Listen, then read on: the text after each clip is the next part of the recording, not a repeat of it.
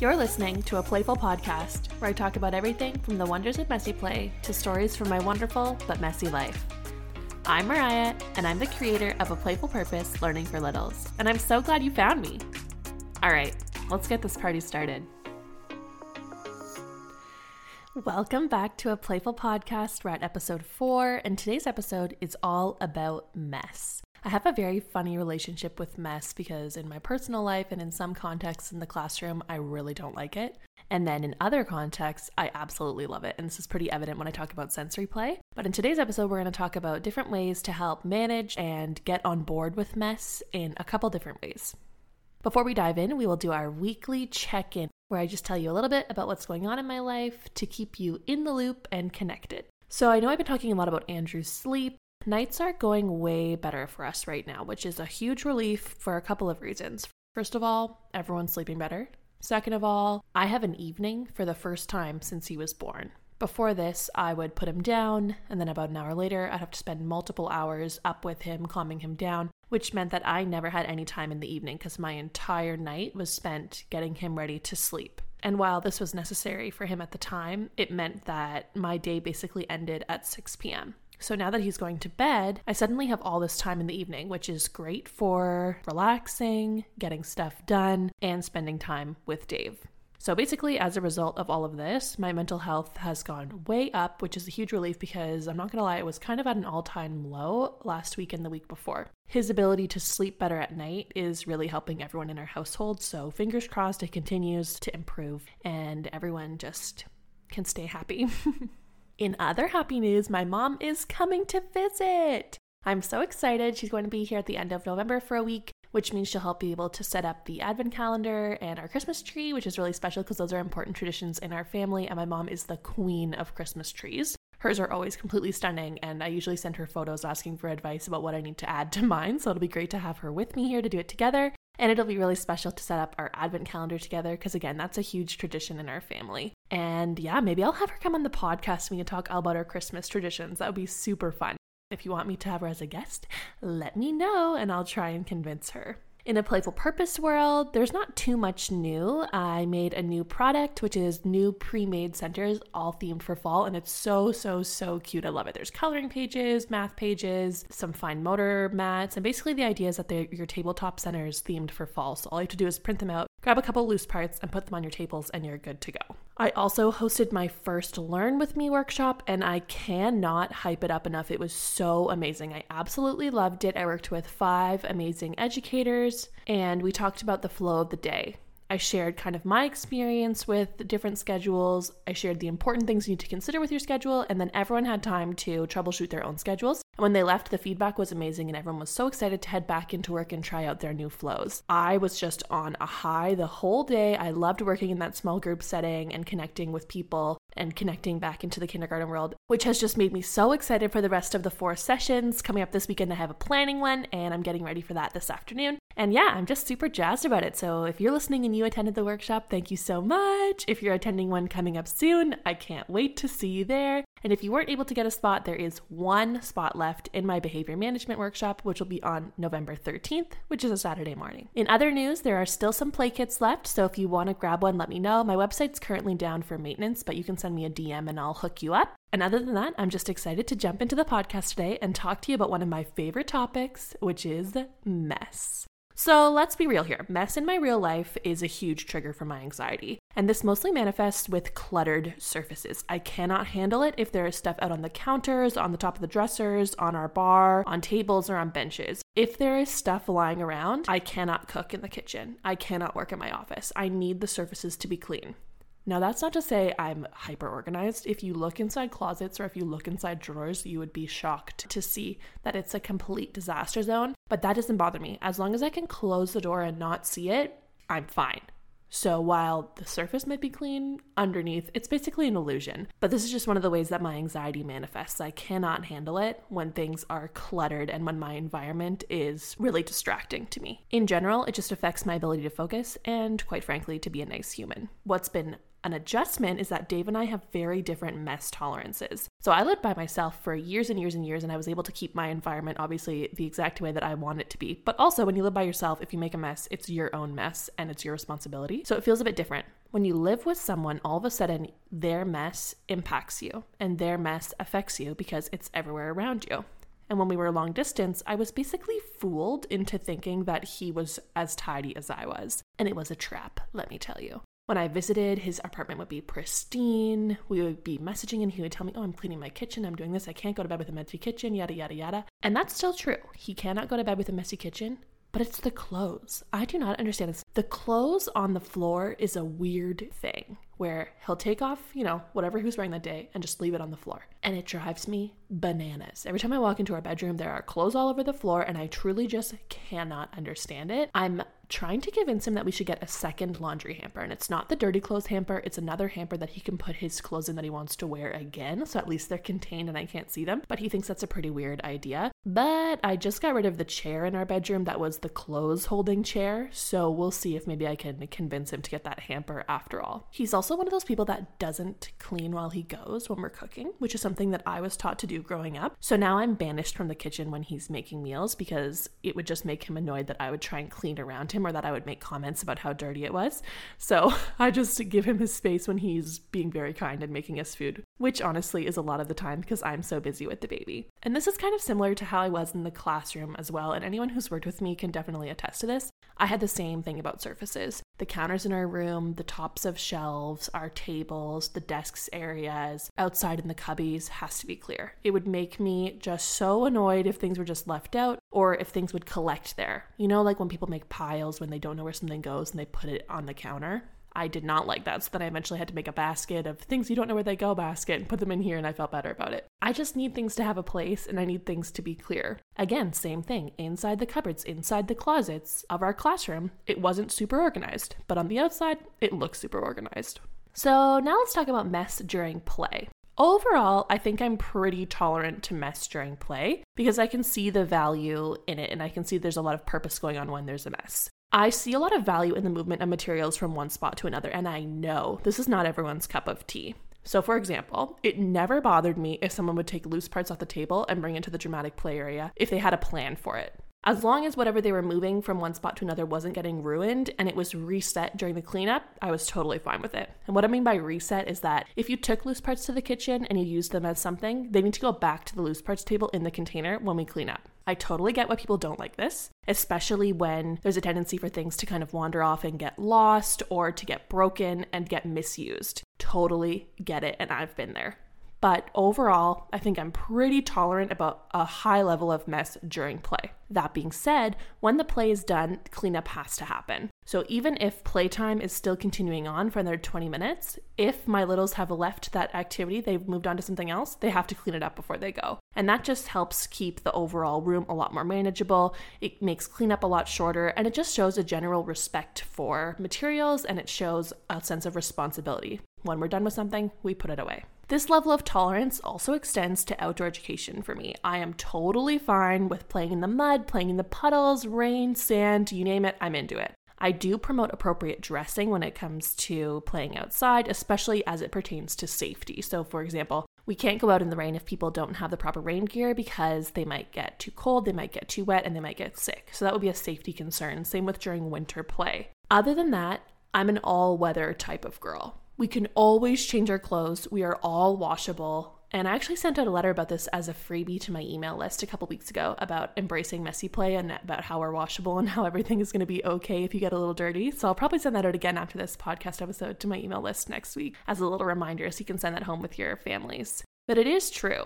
Even if you're completely covered in mud, at the end of the day, you can have a bath, wash it off, you're as good as new, and you've had so much valuable learning. I just see so much value in outdoor play and getting messy that I think it's a lot easier for me to get on board with it than maybe other people who are less comfortable with this, because believe me, I know that allowing our littles to get super dirty outside is not everyone's cup of tea. But to me, when I see them playing in the mud and getting super messy, I'm able to see the amazing problem solving and engagement, the development of an understanding of cause and effect, all of the STEM that's going on, and the fun. But most importantly, that they're developing a resilience to playing outside and to playing in conditions that are not optimal conditions. And this just sets them up for success in so many areas of their life. And then, of course, there's sensory play, which is totally my jam. And I know that you all know this already, but yes, it's messy. But again, this doesn't bother me because I can see that there's so much value in it and there's so much that you can do to mitigate this mess that it's a non-issue to me, basically.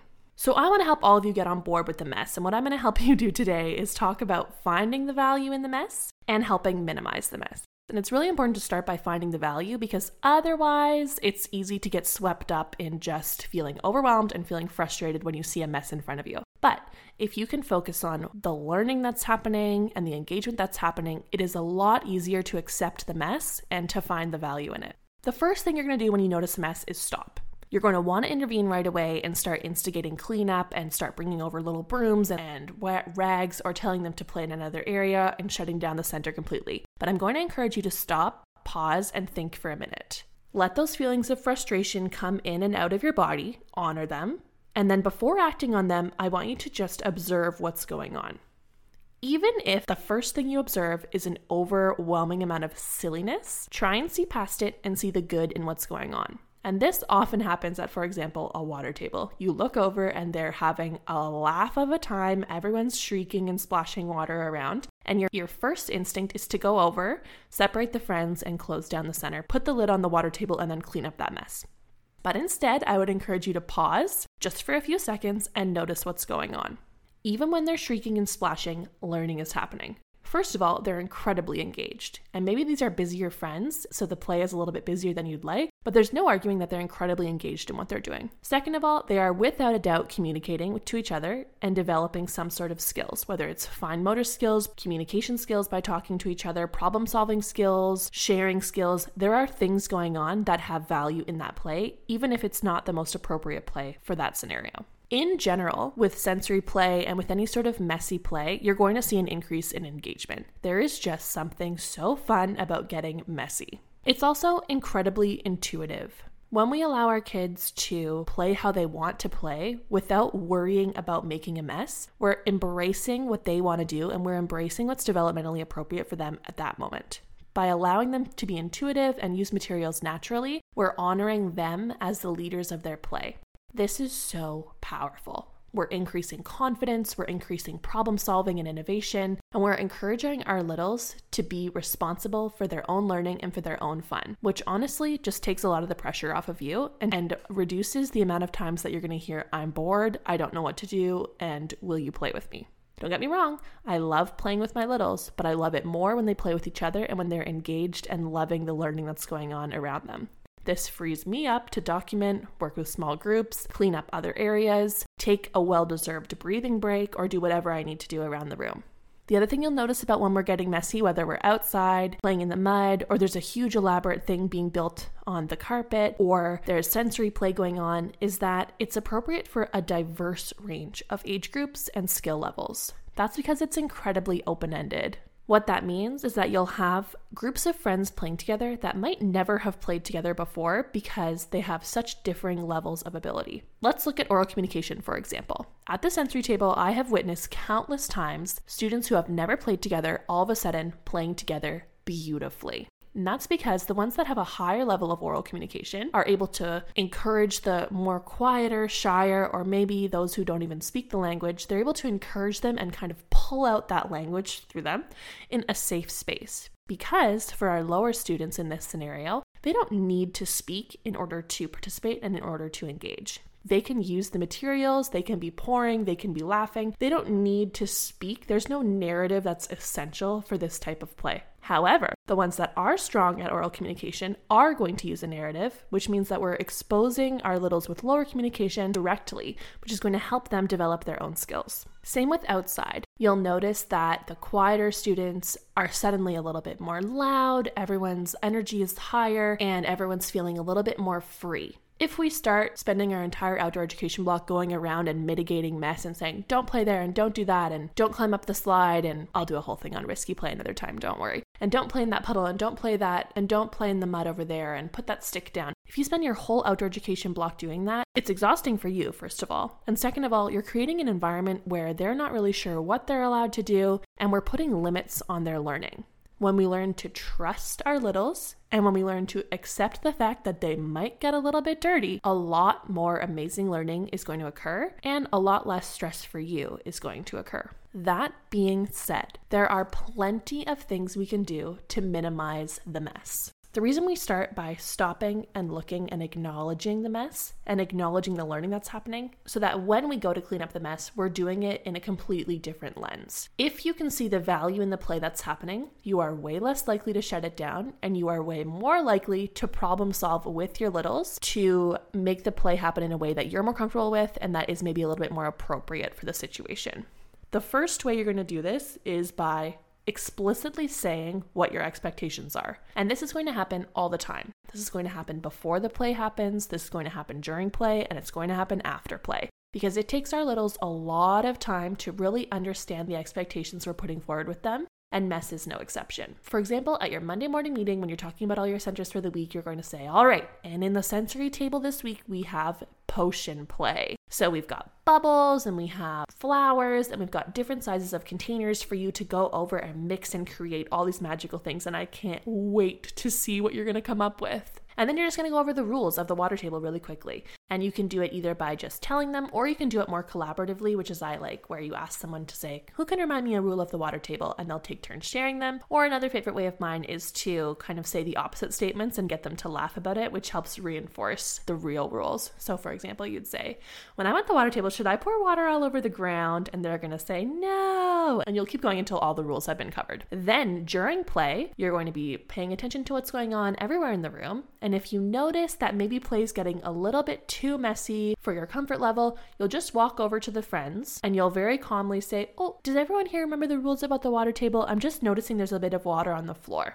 And hopefully they'll say, oh yeah, sorry. And the play will then continue on in a level that you're comfortable with. If it's gotten really, really out of hand and there's water everywhere and their energy level is extremely escalated, you're going to pause, notice what's going on, notice the learning, take a deep breath, and then approach them and say, I think we need to pause for a minute and do a cleanup break. We don't have to leave the center, but we do need to clean up before we can continue because some of our rules about sensory are being broken, so we can't keep playing.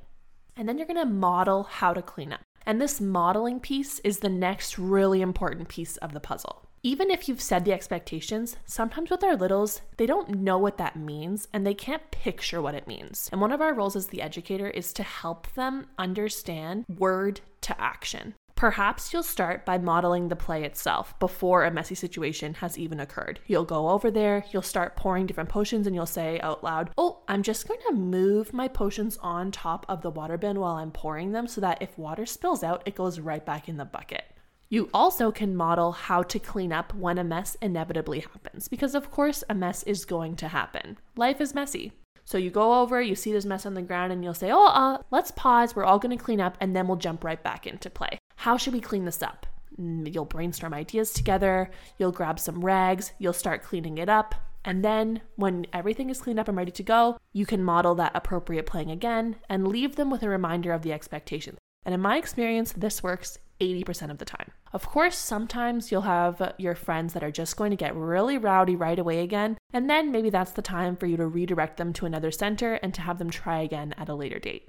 I think it's also important to remember that mess to us is likely always going to be a larger factor than it is for our littles. They probably don't care if our classroom is super messy or if their playroom is messy as much as we do. That being said, there are some littles who really thrive on having the same kind of environment that I was talking about, where they need to have a clean and calm environment in order for themselves to focus and be a nice human. Making sure that we're balancing the fact that we don't want to be spending our whole day cleaning, we don't want to be spending our whole day troubleshooting, managing mess, but we also want to honor the fact that there are some littles who really do need that kind of environment in order for their learning to be really conducive. Getting our littles involved with the cleanup process is really the main way we're going to reduce the pressure on ourselves, reduce the frustrations that we're feeling, and to increase the responsibility that's on them for cleaning. At the end of the day, if you're not the one making the mess, you should not be the one cleaning up the bulk of the mess. And the faster they learn that, the easier your life is going to be. I know this is all easier said than done, and it's coming from someone who really does love mess, but I hope that this episode at least has started to get your wheels turning and has started to encourage you to see that there is value in mess and that at the end of the day, we are all washable. If you want to keep learning about messy play and sensory with me, I have a short course and a membership, and if you'd like to join either of them, never hesitate to shoot me a DM and I'll hook you up with the links. I want to thank you so much for helping me choose the topic for this week's podcast. If you ever have any episode suggestions, I would love to hear them.